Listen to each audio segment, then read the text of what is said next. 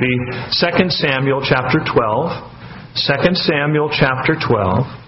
But also, we'll be looking at and reading a passage out of Psalm 51. Psalm 51, and also Hebrews chapter 12. So if you have markers and you can kind of get yourself ready, then you'll be able to turn to them. 2 Samuel 12, Psalm 51, Hebrews chapter 12. We'll be looking at passages from those places. I'll have some other verses that I'll be quoting today. Those I'll have on the overhead for you. But these will be the passages that you'll want to turn to with me so we can read them together. And what we'll be looking at here today is the occasion in David's life when the Lord sent a prophet by the name of Nathan to bring conviction to David's heart concerning the sin that he had committed. And so today's subject really is the conviction of the Lord and how it ministers into the heart of believers. Let me pray now, and then we'll get started in our study. Let's ask the Lord to bless this time. And so, Lord, we do thank you for the opportunity to be here together, to worship you, Lord, and to study your word together. Lord, I want to thank you for really ministering to the men of our congregation as so many of them are gathered for this retreat this weekend, just kind of taking time away so that they can seek you and draw near to you. And Lord, how you have ministered to our hearts and how you've encouraged the men and strengthened the men. And I pray, Lord, that they would come home safely, but Lord, not just safely, that they would come home spiritually changed and ministered to. Not just a kind of a momentary thing, Lord, but a real lasting transformation as you make us into the men of God, as you call us to be men after your heart, just as David. And Lord, I pray also that you would speak to us now as we open the Scripture together. Lord, so much of David's life speaks to even us today. And I pray that you would give us ears to hear those things that you long to say to our hearts now. We ask it in Jesus' name. Amen. Amen. Let me give you a little background of where David's life is when we come to chapter 12 of 2 Samuel. Most of you know the story of David's life. He was just a wonderful young man that God raised up and eventually made king over the nation of Israel. He was a very blessed man, and God gave great favor upon David, and the nation prospered under David. David was a man of war and conquest, and the nation was just blessed under his leadership and guidance. We know David to be the writer of many of the Psalms, and we see as we read the Psalms this intimate relationship that David had with the Lord. But it's come now to a season in David's life where he has kind of become comfortable in his place as king in the nation of Israel. And in so doing, he's beginning to make small compromises that are going to lead to some very significant compromises. And what we find here in chapter 11 is David actually sending his generals and men out to battle while he stayed behind in Jerusalem. Now, normally David would go out with his army. David was a great, mighty man of valor, a warrior, and understood battle and managing his troops. But in this season, we see him kind of taking ease, and he sends his men out without him. And during that time that he's back in Jerusalem kind of idle, he happens to be up on his rooftop of his palace overlooking the city, and he happens to look down upon a woman that is bathing, and he lusts after this woman. Her name is Bathsheba. He inquires about this woman. Turns out she's married to one of his high-ranking military men by the name of Uriah. But nevertheless, David brings her to his palace and has relations with her, and she becomes pregnant. Now David doesn't know what to do. He's committed adultery with this woman. There's going to be evidence of it as she is now with child. And so he conspires to try and get Uriah to come home and have relations with his wife, so that would cover kind of his indiscretion. But Uriah is a man of great honor, and he's unwilling to sleep with his wife while his men are out on the field. So he simply stays at the king's palace. Well, David is now really kind of panicking, and so he sends Uriah back to the military campaign, and he has his generals withdraw the troops, but leaving Uriah exposed, and Uriah is killed on the battlefield, David actually having him murdered in order to cover what he has done with Bathsheba. And David has done his best to cover this sin. It's a place of compromise for David. And as we come now to chapter 12, now about a year has gone by because now the child is born. And David has seemingly covered this transgression. Everything seems to be okay. The kingdom continues to be kind of moving forward. Uriah is gone, so no one can contest the birth of this child. And so David seems to have made everything okay, except that the Lord has seen what has taken place, and the Lord is displeased. Now, you're there, and I'll join you in a moment in 2 Samuel, but let me quote this Psalm 32, because David would later comment on this season of his life wherein he was trying to cover and keep his sin silent. He said this in Psalm 32 and verse 3, "When I kept silent, my bones grew old through my groaning all the day long. For day and night your hand was heavy upon me. My vitality was turned into the drought of summer." David was covering things on the outside pretty well, but on the inside there was turmoil.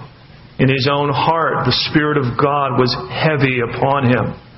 You see, this is often the way the Lord begins to work in our lives when He's trying to bring us back to light, back to truth. He begins to stir something in our own hearts. And David said, I was keeping this silent, I was keeping this covered, but the hand of God was heavy upon me, taking away even my vitality and my strength, my joy, all that David knew of the relationship that he had with God. All of that had been quenched because he's living in this secret sin. And now, in that setting, because David has resisted that heavy hand of the Lord speaking in his conscience, now God is getting ready to turn up the volume. And this is what we discover in chapter 12. You're there. Now just look back at the very last verse of chapter 11, and that'll kind of give us the thought introducing into chapter 12. "And when her mourning was over," that is Bathsheba mourning the death of her husband, Uriah, who David had murdered, "David sent and brought her to his house, and she became his wife and bore him a son." It looks like all is well. David has covered this. His strategy has worked. But the thing that David had done displeased the Lord. Chapter 12, verse 1. "Then the Lord sent Nathan to David." God saw what went down, and God was not pleased with David covering. God was not pleased what he had done, nor was He pleased with his conspiracy to cover it. And the heavy hand was not working in David's heart. He was resisting that. He was fighting that. And so now the Lord sends a prophet to knock on his door. One of the things I want you to recognize as we look through these passages today is that conviction is not our enemy. Conviction is not something to be resisted and fought against and avoided at all cost. Conviction comes from the Lord. And the Lord only wants to do good. The Lord only wants to help. The Lord only wants to heal and to rescue and to guide us and to protect us. Bullet point number 1 about conviction. Conviction comes from the Lord. And that is not to be resisted in the life of believers. That is to be welcomed. And God is the one that sends this prophet. God is the one who has been heavy of hand upon David's heart, suppressing his joy and trying to bring him to a place of honesty. But he has fought it. He has kicked against it. He's had many opportunities to make things right. As I said, now the child is born. This is a year later, and David is living under this secrecy. The Lord sends Nathan the prophet. Now pick it up with me there again in verse 1, and let's read the account. "And he came to him, and he said to him, There were 2 men in one city, one rich and the other poor. The rich man had exceedingly many flocks and herds, But the poor man had nothing except one little ewe lamb, which he had bought and nourished. And it grew up together with him and with his children. It ate of his own food and drank from his own cup, and it lay in his bosom, and it was like a daughter to him. Verse 4. And a traveler came to the rich man, who refused to take from his own flock and from his own herd to prepare one for the wayfaring man who had come to him. But he took the poor man's lamb and prepared it for the man who had come to him. Verse 5, so David's anger was greatly aroused against the man, and he said to Nathan, as the Lord lives, the man who has done this shall surely die, and he shall restore fourfold for the lamb, because he did this thing, and because he had no pity. Then Nathan said to David, you are the man. And so the conviction of the Lord finds its mark in David's heart. I imagine when David heard that, it hit him like a hammer. Nathan comes to him and speaks in a parable. David does not realize it's a parable. David thinks this is a literal account of something that has gone on in his kingdom, and boy, he wants justice. And then he says, that man, whoever that man was, he should be put to death after he restores the lamb that he took from this one poor man, because he did this which was wrong, and he had no pity. David, you are that man. It reminds us of Hebrews chapter 4 and verse 12.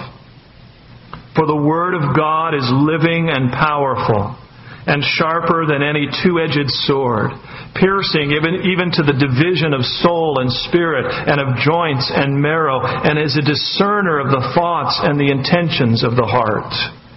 When God's Word finally comes to us in clarity, it finds its mark, and this little parable finds its way right into the truth of David's sin. David, you are the man. David is enraged about this story. David hears this parable, and he's just so upset. And you kind of wonder, why did the Lord have Nathan give this to him in parable? He could have easily just come and told him what had happened. But he says it in a parable, I think, to solicit something of David's sense of conscience. David knows this isn't right. This is unjust. And isn't it amazing how clearly we can see sin on others, and yet so blind sometimes to the sin in our own life. Jesus said, before you take the speck out of your brother's eye, why don't you take the beam, the log that's in your own eye? Then you'll be able to see a little more clearly of this, what you've seen and recognized in others. I think the Lord is purposefully drawing David's heart out in this, because He knows that David is blind to his own sin and yet still can recognize injustice when he sees it. And sin is easier to identify in others. And by the way, it always looks worse on others than it does on ourselves, doesn't it? That's horrible. Well, you do the same thing. Well, yeah, but when I do it, I don't know, it just doesn't seem as bad, right? But on others, we're very critical. And so God uses this parable to draw him out. And when David sees in this other man is a reflection of himself, and it must have been quite a surprise. This lack of pity, this injustice that this man in his mind had done, and yet it was his own life. And this is the truth concerning compromise and sin. When you give place to it and you don't get it right, and you continue to follow the trail that it often leads you on and spirals you down, you come to a place that you never imagined you could be. David would have never imagined that this story could have been about him. But you wake up one day and you see the reflection, the truth of where you are, and you say, my God, what has happened? What have I become? This is the path of compromise and sin, taking you to a place you never dreamed of, turning you into a person you never imagined you could be. And so David finds himself confronted now with the conviction of God delivered to him by the prophet Nathan through the parable of the rich and the poor man. My bullet point, number 2, for conviction would be this, that God uses a variety of ways to convict our hearts. At first, it was the hand of the Lord on David's heart, that heavy hand of conviction, the Holy Spirit looking to speak to him. But he rejected that. He refused that. And so now God sends a prophet. And He says it in the form of a parable to kind of open David's heart up, and then it hits its mark. This has certainly been true in my life. I think probably if you were honest, you would say, the Lord has used a variety of ways to get my attention in my walk with Him. Sometimes it is just that still small voice of His Spirit speaking into my heart. I'll say something, and then almost right after I say it, the Holy Spirit will say, that should not have been said. And, Lord, you're right. A thought, an attitude, a reaction. And then here comes the Holy Spirit to kind of prompt our heart and guide us and get us back on course. And so it's best to respond to that early warning of the Holy Spirit, that early ministry of God's Spirit to gently guide you and correct you and repent, and you get your heart right. But the Lord can use other means as well. Sometimes, the Lord will speak to me from the Scripture. I'll find myself reading through a passage, and all of a sudden it just speaks right into my life, and it's like, oh, Lord, you just put your finger on something in my own heart, and I'm busted, And I wish I hadn't read that this morning. I wish I'd been somewhere else, but you calling me out, God. And the Word of God comes to life off the page, sometimes through a message. Sometimes you hear a sermon, and God uses that sermon to speak to your heart. You hear a Bible teaching on the radio. I've been in the car with tears coming down my eyes because God is just drilling me through the radio as I hear His Word coming into my heart. Sometimes you'll see it on others. This has happened to me as well. I see something in somebody else that I notice as a real character flaw, and then the Holy Spirit says, yeah, you do the same thing. Really? I act like that? But the Lord will speak to us. Sometimes those very things that we see and we realize are not right, we know also the Holy Spirit says, that's what I'm trying to get at in your life. I was at this is many years ago while I was leading worship at Calvary Chapel, La Mirada. And during lunch where I was working, a number of us would often go out to a local food court and have lunch. I was working in business. And one evening after being out at the food court and then later that night at church, I had a brother come up to me and say, the Lord really used you today to convict me. And I said, how so? I was at work all day. He said, yeah, but weren't you at such and such food court at such and such time? Yeah, I was. He said, well, you didn't see me, but I saw you. And he said, in that moment of my life, I was contemplating doing something very sinful. And I was wrestling with something, and I was about to make a foolish decision. And then I saw you at the food court. And I recognized you as the worship leader from church. And the Lord just used that to kind of snap me out of it and bring me back to the reality that, I can't do this. So the Lord used you while you were at the food court. You didn't even know it, but God was speaking to my heart. So God can use a variety of ways. You ever seen someone and it brought back and jarred something in your own spirit, that phone call you didn't expect, or someone saw you, that chance encounter, and God has used it to somehow speak and stir something up in your heart. The point is, God is looking at any angle, any way that He can reach our heart. And we need to be open to that hand of God. We need to let the Lord speak to us. We need to welcome these things. David, and you don't turn, but I'll have this for you, Psalm 139. David, he's resisting this heavy hand. He's fighting against this. But later in David's life, listen to his prayer. Search me, O God, and know my heart. Try me and know my anxieties. And see if there is any wicked way in me, and lead me in the way everlasting. David would learn to welcome that conviction of the Lord. And he would actually invite it. He would actually look for it to be early in his missteps. Lord, don't let me get too far down this path. Lord, even now, even if I'm not aware, you search me. You know my heart. Lord, you bring to light those things that will lead me in the way that is everlasting. Conviction is something that can be welcomed in the believer's life. It's something that God uses to protect. God uses to keep us on course. Well, after the parable, Nathan will now explain the parable in great detail. Much like Jesus, often he would speak in parables and then later he would explain the meaning of the parable. Now Nathan is going to lay out the truth of David's situation very clearly. Pick it up with me again in verse 7. Thus says the Lord God of Israel, I anointed you king over Israel, and I delivered you from the hand of Saul. I gave you your master's house and your master's wives into your keeping, and gave you the house of Israel and Judah. And if that had been too little, I also would have given you much more. Why have you despised the commandment of the Lord, to do evil in His sight? You have killed Uriah the Hittite with the sword. You have taken his wife to be your wife. You've killed him with the sword of the people of Ammon.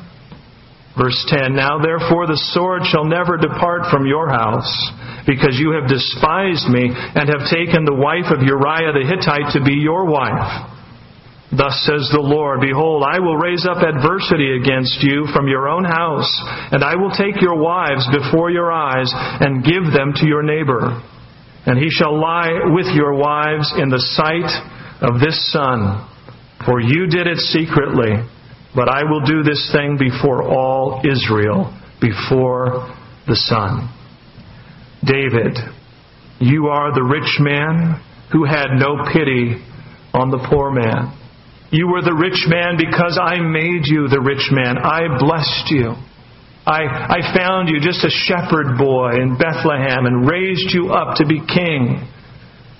I replaced Saul and gave you his throne and delivered you from him.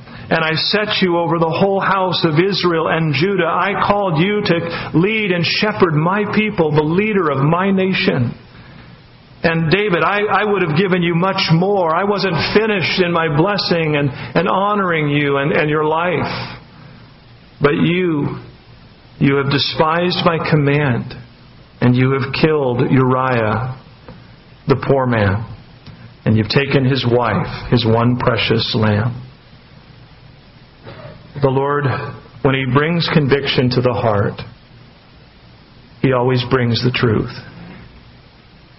Bullet point number 3 about conviction. Conviction always brings truth.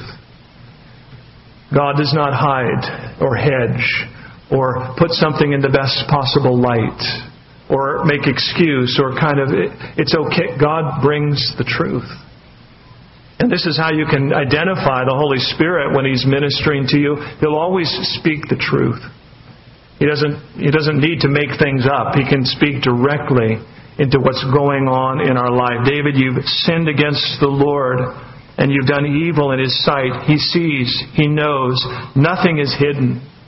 This is not some partial revelation. God comes with the full story. And He's not looking for David's rationale. He's not looking for excuses or to negotiate at this point. Conviction does not come so that we can negotiate with the Lord. Conviction comes to bring truth and light into our heart, into the inner man. No comparing with others. Well, I'm better than so-and-so, or justifying because of the reasons that I did. And you can just imagine what David might have said. Well, I was kind of tired. I've done all this fighting for you, and I just took a little break. There's nothing wrong with taking a little break. And I can't help it if this beautiful woman was out bathing on her roof. What was she doing out there anyway? And the story goes on, right? And people die in war every day. Uriah got killed. All of this deflecting. It's kind of the way we're wired, right? Adam, what have you done? Well, Lord, the woman that you gave me, that's why I did what I did. Eve, what have you done? Well, the serpent, he deceived me. It's not my fault. It's never our fault. But when conviction comes, and God puts His finger on something in your heart, it is your fault. You've sinned against the Lord. You've done something that you knew God asked you not to do, or you've not done something that you knew the Lord commanded you to do. When the Lord brings conviction, He brings everything into the light. Nothing is left in the shadows. You've sinned against the Lord. You've sinned against the Lord who has treated you good and treated you right. It's painful. This kind of conviction is painful. but it's needful. It's hard, but it's necessary. If we're going to walk in honesty and integrity with the Lord, we have to allow Him to speak truth to our hearts without any excuse, without any deflecting. Lord, search me and know me, and put your finger on whatever needs to be dealt with in my life. David also announces the discipline that will come. Nathan announces the discipline that will come to David as a result of this sin. He said, David, your house is going to have trouble going forward. You're going to reap what you have sown. You have sown in lust, and you will reap lust as your son lusts after his sister and rapes her. We know this would come to pass. You have sown murder. One of your sons will rise up in revenge and murder another one of your sons. You will reap murder in your own family. You have sown this adultery in secret, but your wives will be taken and defiled in public. Absalom, putting his bed on the top of the palace, committing adultery with David's wives to shame him. You have sowed in conspiracy to save your kingdom. You've tried to save your image, but God, through conspiracy, will bring your rebellion into the open and into the light of day. Church, sin oftentimes brings consequences. I'm so thankful for the grace of God. I'm so thankful for the mercy of God and the patience and the long-suffering of God. But I also recognize that some decisions bring consequence. And David, who has been entrusted with much, he is a leader of God's nation. To whom much is given, much is required. And David, with all of this and all of this prominence that he has in the nation, God is going to discipline him. And I think that it's important for us to remember that grace is not something that we should turn into license. Paul said, the grace of God is so wonderful. What then? Should we sin all the more so that grace may abound all the more? God forbid, he said. No, grace is not to be taken advantage of. I want to read a passage to you out of Jude, verse 4. And I'm reading this out of the New Living Translation because I think it's helpful in understanding this point. Some ungodly people have wormed their way into your churches, saying that God's marvelous grace allows us to live immoral lives. The condemnation of such people was recorded long ago, for they have denied our only Master and Lord, Jesus Christ.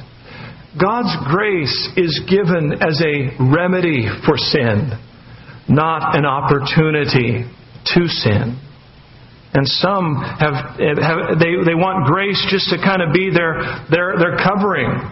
I want to sin, but God's merciful; He'll forgive me. I want to spend a little time in the world. I just kind of take a detour here, and I'll be back, Lord. But I'm just going to go and do my thing, and then I'm going to come back and appeal to your grace. The Bible says, don't be deceived. God is not mocked. What a man sows, he will reap. Now, God may forgive. God does forgive. God promises to forgive a sincere return. But there are also oftentimes consequences for those little detours. Some of you live with them today. And God often will bring discipline to His children.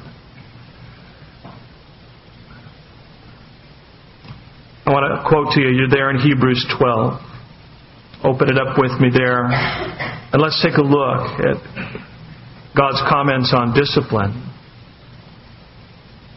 My son, do not despise the chastening. I'm in Hebrews 12, verse 5. Hebrews 12, verse 5. My son, do not despise the chastening of the Lord, nor be discouraged when you are rebuked by Him.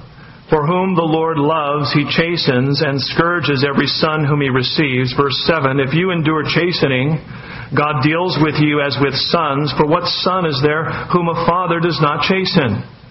But if you are without chastening, of which all have become partakers, then you are illegitimate and not sons.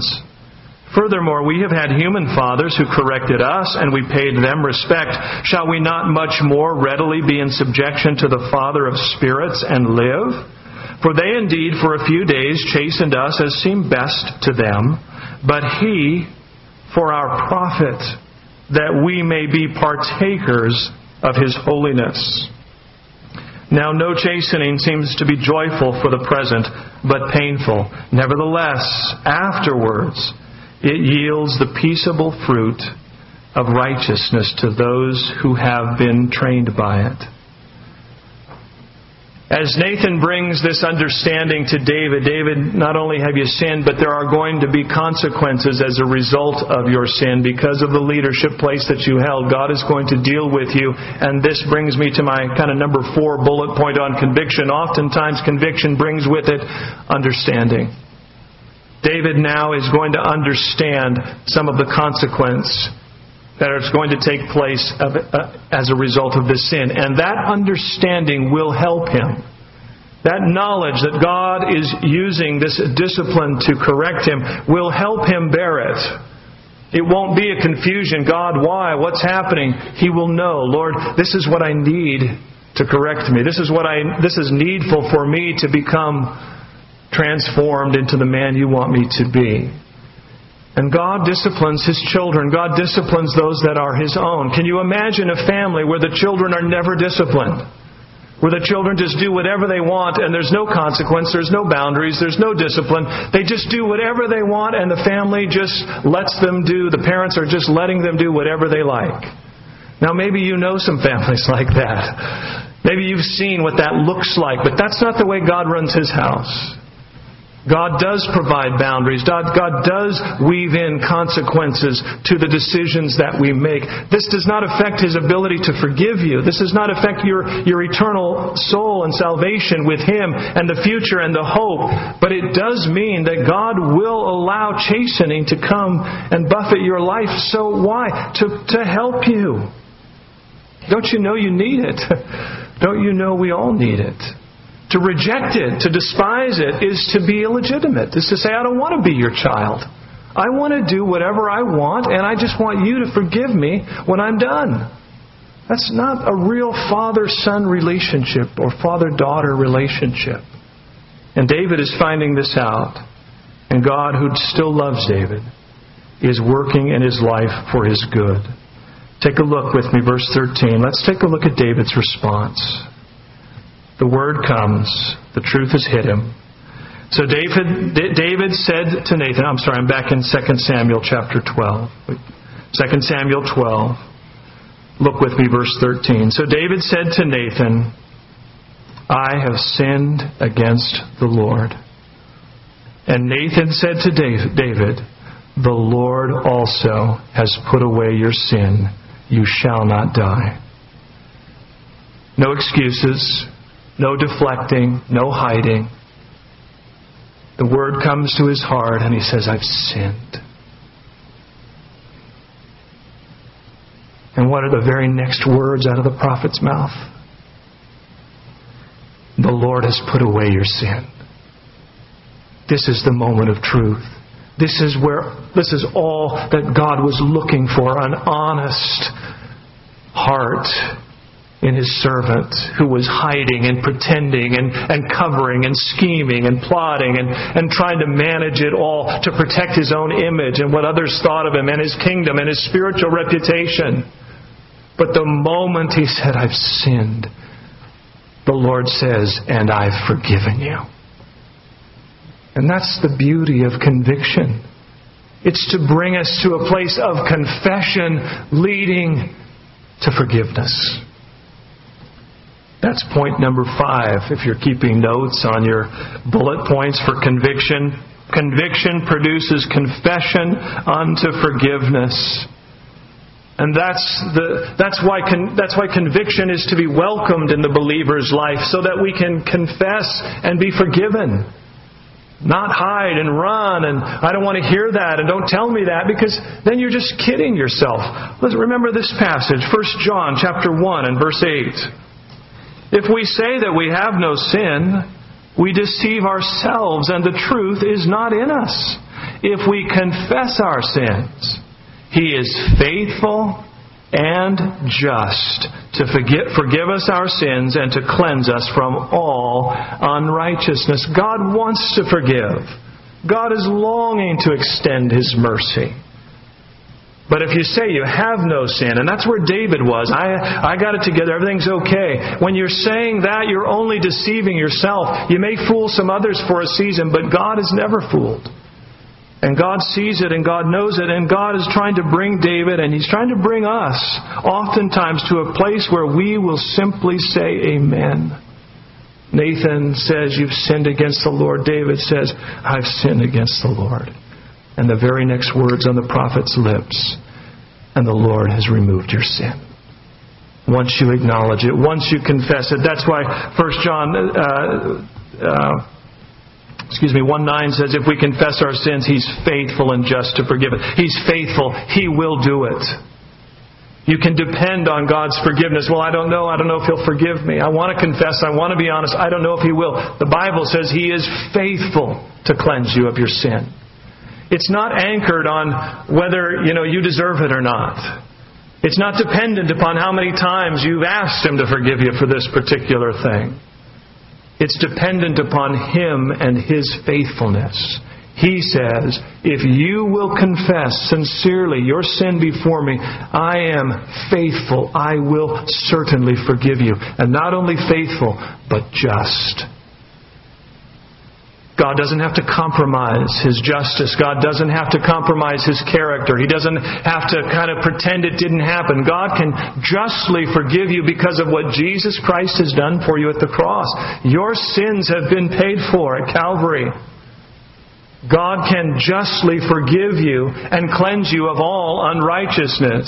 He made Him, Jesus, who knew no sin, to become sin for us, that we might become the righteousness of God in Him. God is willing and wanting to forgive, but He will not forgive an unrepentant, unconfessed heart. He will not forgive you if you say, I don't need forgiveness. I got it together. It's okay. It's not that bad. I'm managing it. I can handle it. I'm not sinning. I see others doing it. I'm better than them. All the things. And listen, you're living in a deception. But when you come and confess your sin, He's faithful and just to forgive.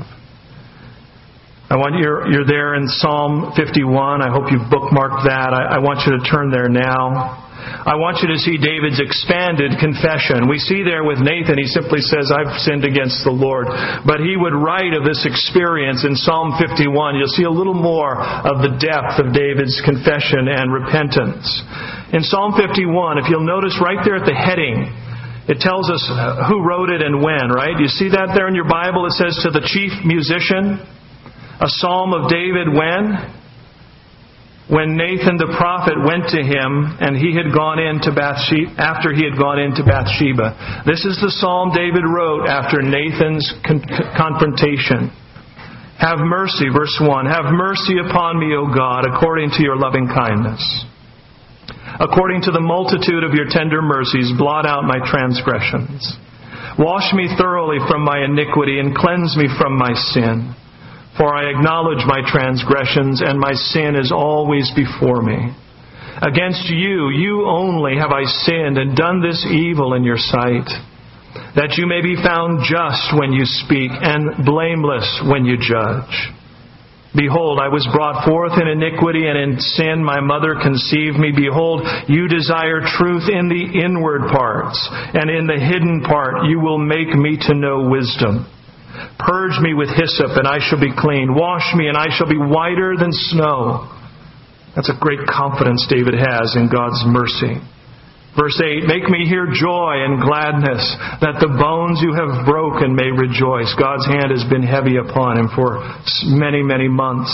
Verse 9, hide your face from my sins and blot out all my iniquities.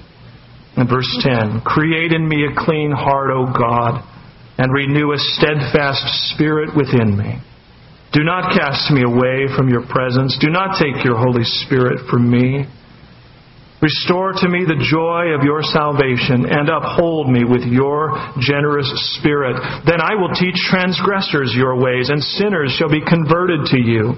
Deliver me from the guilt of bloodshed, O God, the God of my salvation, and my tongue shall sing aloud of your righteousness.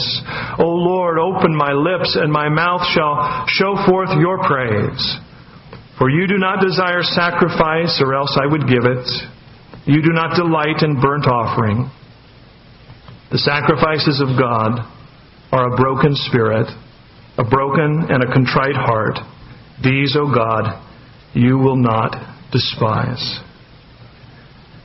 This is the expanded version of David's confession.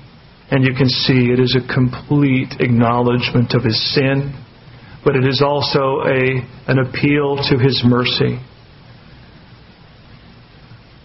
Better than rationalizing, better than making excuses, better than trying to negotiate with the Lord, really our best option is to cast ourselves upon His mercy.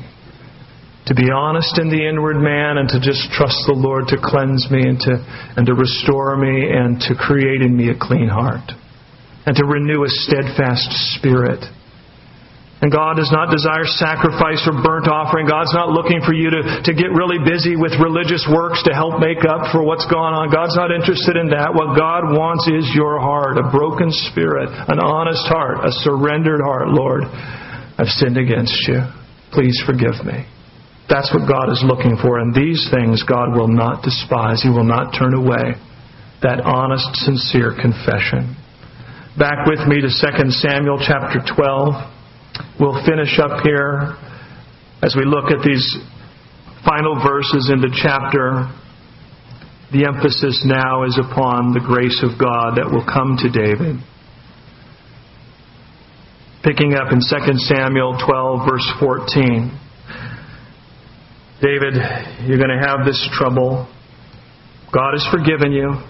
God has cleansed you and taken away your sin. Verse 14. However, because by this deed you have given great occasion to the enemies of the Lord to blaspheme, the child also who is born to you shall surely die. Then Nathan departed to his house, and the Lord struck the child that Uriah's wife bore to David, and it became ill. David therefore pleaded with God for the child, and David fasted and went in and lay all night on the ground. And so the elders of his house arose and went to him to raise him up from the ground. But he would not, nor did he eat food with them. Then on the 7th day it came to pass that the child died. And the servants of David were afraid to tell him that the child was dead. For they said, Indeed, while the child was alive we spoke to him, and he would not heed our voice. How can we tell him that the child is dead? He may do some harm. When David saw that his servants were whispering, David perceived that the child was dead. Therefore David said to his servants, Is the child dead? And they said, He is dead. Verse 20, So David arose from the ground, washed and anointed himself, and changed his clothes, and he went into the house of the Lord and worshipped. And then he went into his own house, and when he requested, they set food before him, and he ate. And then his servants said to him, What is this that you have done? You fasted and wept for the child while he was alive, but when the child died, you arose and ate food. And he said, While the child was alive, I fasted and wept, for I said, Who can tell whether the Lord will be gracious to me that the child may live? But now he is dead. Why should I fast? Can I bring him back again? I shall go to him, but he shall not return to me. Then David comforted Bathsheba, his wife, and went into her and lay with her. So she bore a son, and he called his name Solomon. Now the Lord loved him, Solomon. And he went, and he sent word by the hand of Nathan, the same prophet, Nathan the prophet. So he called his name Jedediah because of the Lord. Jedediah meaning beloved of the Lord. They have this child Solomon, and God sends Nathan to rename him Jedediah because he is loved of God. And what we see here now is David's relationship with the Lord being restored. It doesn't come without discipline, it doesn't come without consequence, but it does come with mercy and grace and forgiveness and restoration. David is praying and he's fasting. And when they ask him, why were you praying and fasting so intently while he was alive? And David said, well, who knows? Maybe the Lord will be gracious to me. Pretty presumptuous, don't you think? David, after all this, you're still wanting God to show and extend some kind of grace to you concerning this child? But remember what the Scripture says about David, that he was a man after God's own heart. David knew the Lord to be gracious. David knew the Lord to be merciful. And David, even in this dark moment of his life, maybe the darkest, is still crying out, God, I know You're a gracious and merciful God. If there's a way, Lord, for this to pass, he cries out to the Lord. It tells something of David's, not what he deserved, but of his confidence in the mercy and grace of God. God does not answer this prayer. Nathan the prophet told David, you know what, David, your sin, you've caused even the enemies of the Lord to blaspheme my name. Your sin has been such a terrible witness to the nations around. Even they are now saying that there is no God in Israel.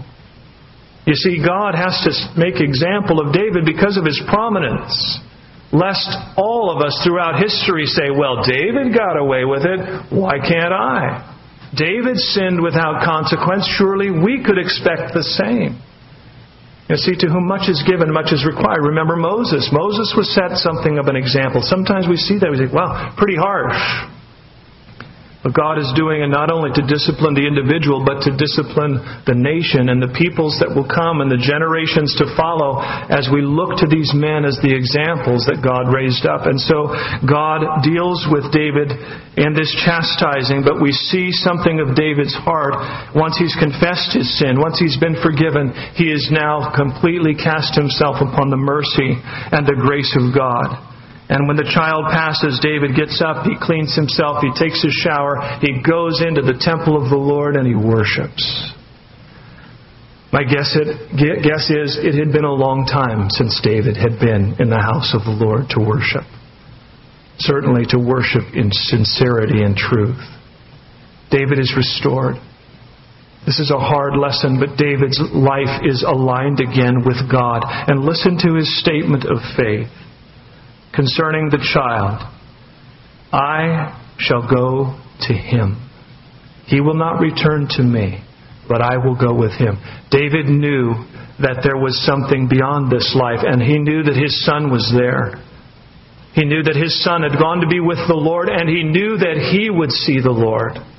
I'll be reunited with him because I'm renewed now in my relationship with God. He's forgiven me of my sin, and I am going to be with him eternally. And it is a statement of faith and confidence, and David's spiritual life is restored. Yes, there would be consequence. Yes, there would be trial. But he would walk through those trials in right relationship with the Lord, and that makes all the difference. Going through trials is something all of us will face. Going through them without God is really tough. Going through them with God makes it bearable. It makes all the difference because God can work even difficult things together for good to those that love Him, to those that are called according to His purpose. David's faith is renewed. He's able to now move forward. He's moving forward. He now goes back to Bathsheba, comforts her, and a son is born. And what a picture of God's grace. Now, Nathan, the prophet who came to tell him of his sin and consequence, now comes to tell him, this son is blessed of God. Here's this relationship that should have never been. Here's this relationship that was forged in sin. But now that there has been confession and hearts have been made right, God says there's blessing. The grace of God. Able to take a disaster and still bring comfort and good and help. My final bullet on conviction. Conviction ultimately, when responded to, results in restoration. It results in restoration. That's what God is after. God wants us to walk with Him. And listen, conviction is a way of life for the Christian. Do you imagine that you will arrive to some place in this life wherein you will no longer need the Lord's convicting in your heart? The Lord will look at you and say, wow, you're perfect. We're all done. You've made it. You've arrived. There will always be some shaping of the clay. There will always be some fine-tuning. There will always be this work of the Holy Spirit, convicting and prodding and guiding and helping. And for the believer, we welcome it. Lord, keep me together. Don't let me get off derail. Lord, you keep my course on course. and welcoming that work of the Spirit of God. It's a healthy part of the spiritual life for believers. Not something to be run and afraid of, but rather to be welcomed and aligned with. Let's pray.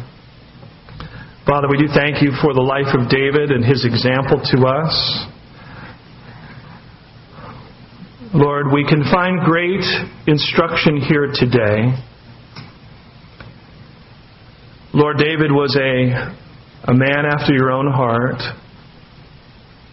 Lord, we read the Psalms and we see such a wonderful worship life and devotion life that he had, and yet he fell. And it reminds all of us, Lord, that we too have fallen. We too, Lord, in our best of efforts, have still missed the mark on more than one occasion. And yet, Lord, as David fell as greatly as he did, we also see that you restored him. You restored him. You forgave him. You brought him back into right relationship with you. And Lord, that brings a sense of hope and encouragement to us. Lord, if you can bring David through such an ordeal and love him and forgive him and cleanse him, and he can come into your temple and worship you, Lord, then Lord, there's hope for us.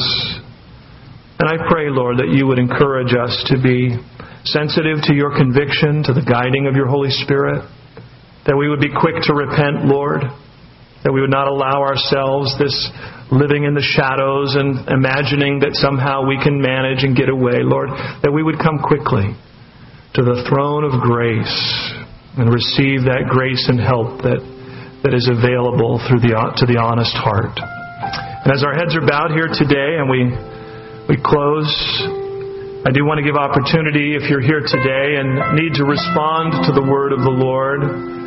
It may be that you are here today and you do not know the Lord personally. You've never come to faith in Jesus.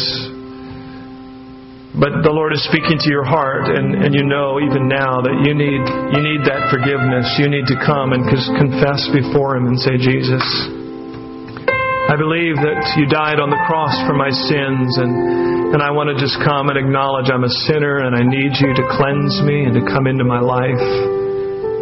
I'd love to pray for you if that's your heart today. Maybe others here, you need to come back to the Lord. Rededicate your life to Him. It may be that you, like David, you know the Lord, but you're living in the shadows. You're living in a place of compromise. You're not walking with Him, and the Lord's hand has been heavy upon you. But today, you know that He's speaking to you, and you want to get your life right. You want to come back to Jesus. I'd love to pray for you too. So if you're here today and you need the Lord Jesus for the very first time, or you want to rededicate, recommit your life to Him, would you raise your hand where you're seated? Let me see you, and I'm going to pray for you. Bless you over here on my left. Right, a couple over here on the right, up front, balcony, a couple hands. Lord bless you. The center here as well. Very back, God bless you, ma'am. You, sir, as well on my right. Number of hands here today. Lord speaking to you. You, sir, I see you, and ma'am on my left. Oh, He loves you. When His hand is heavy upon you, it's because He's trying to rescue you. He's trying to save you. Anyone else, just before I pray for these that have responded? You, sir, as well.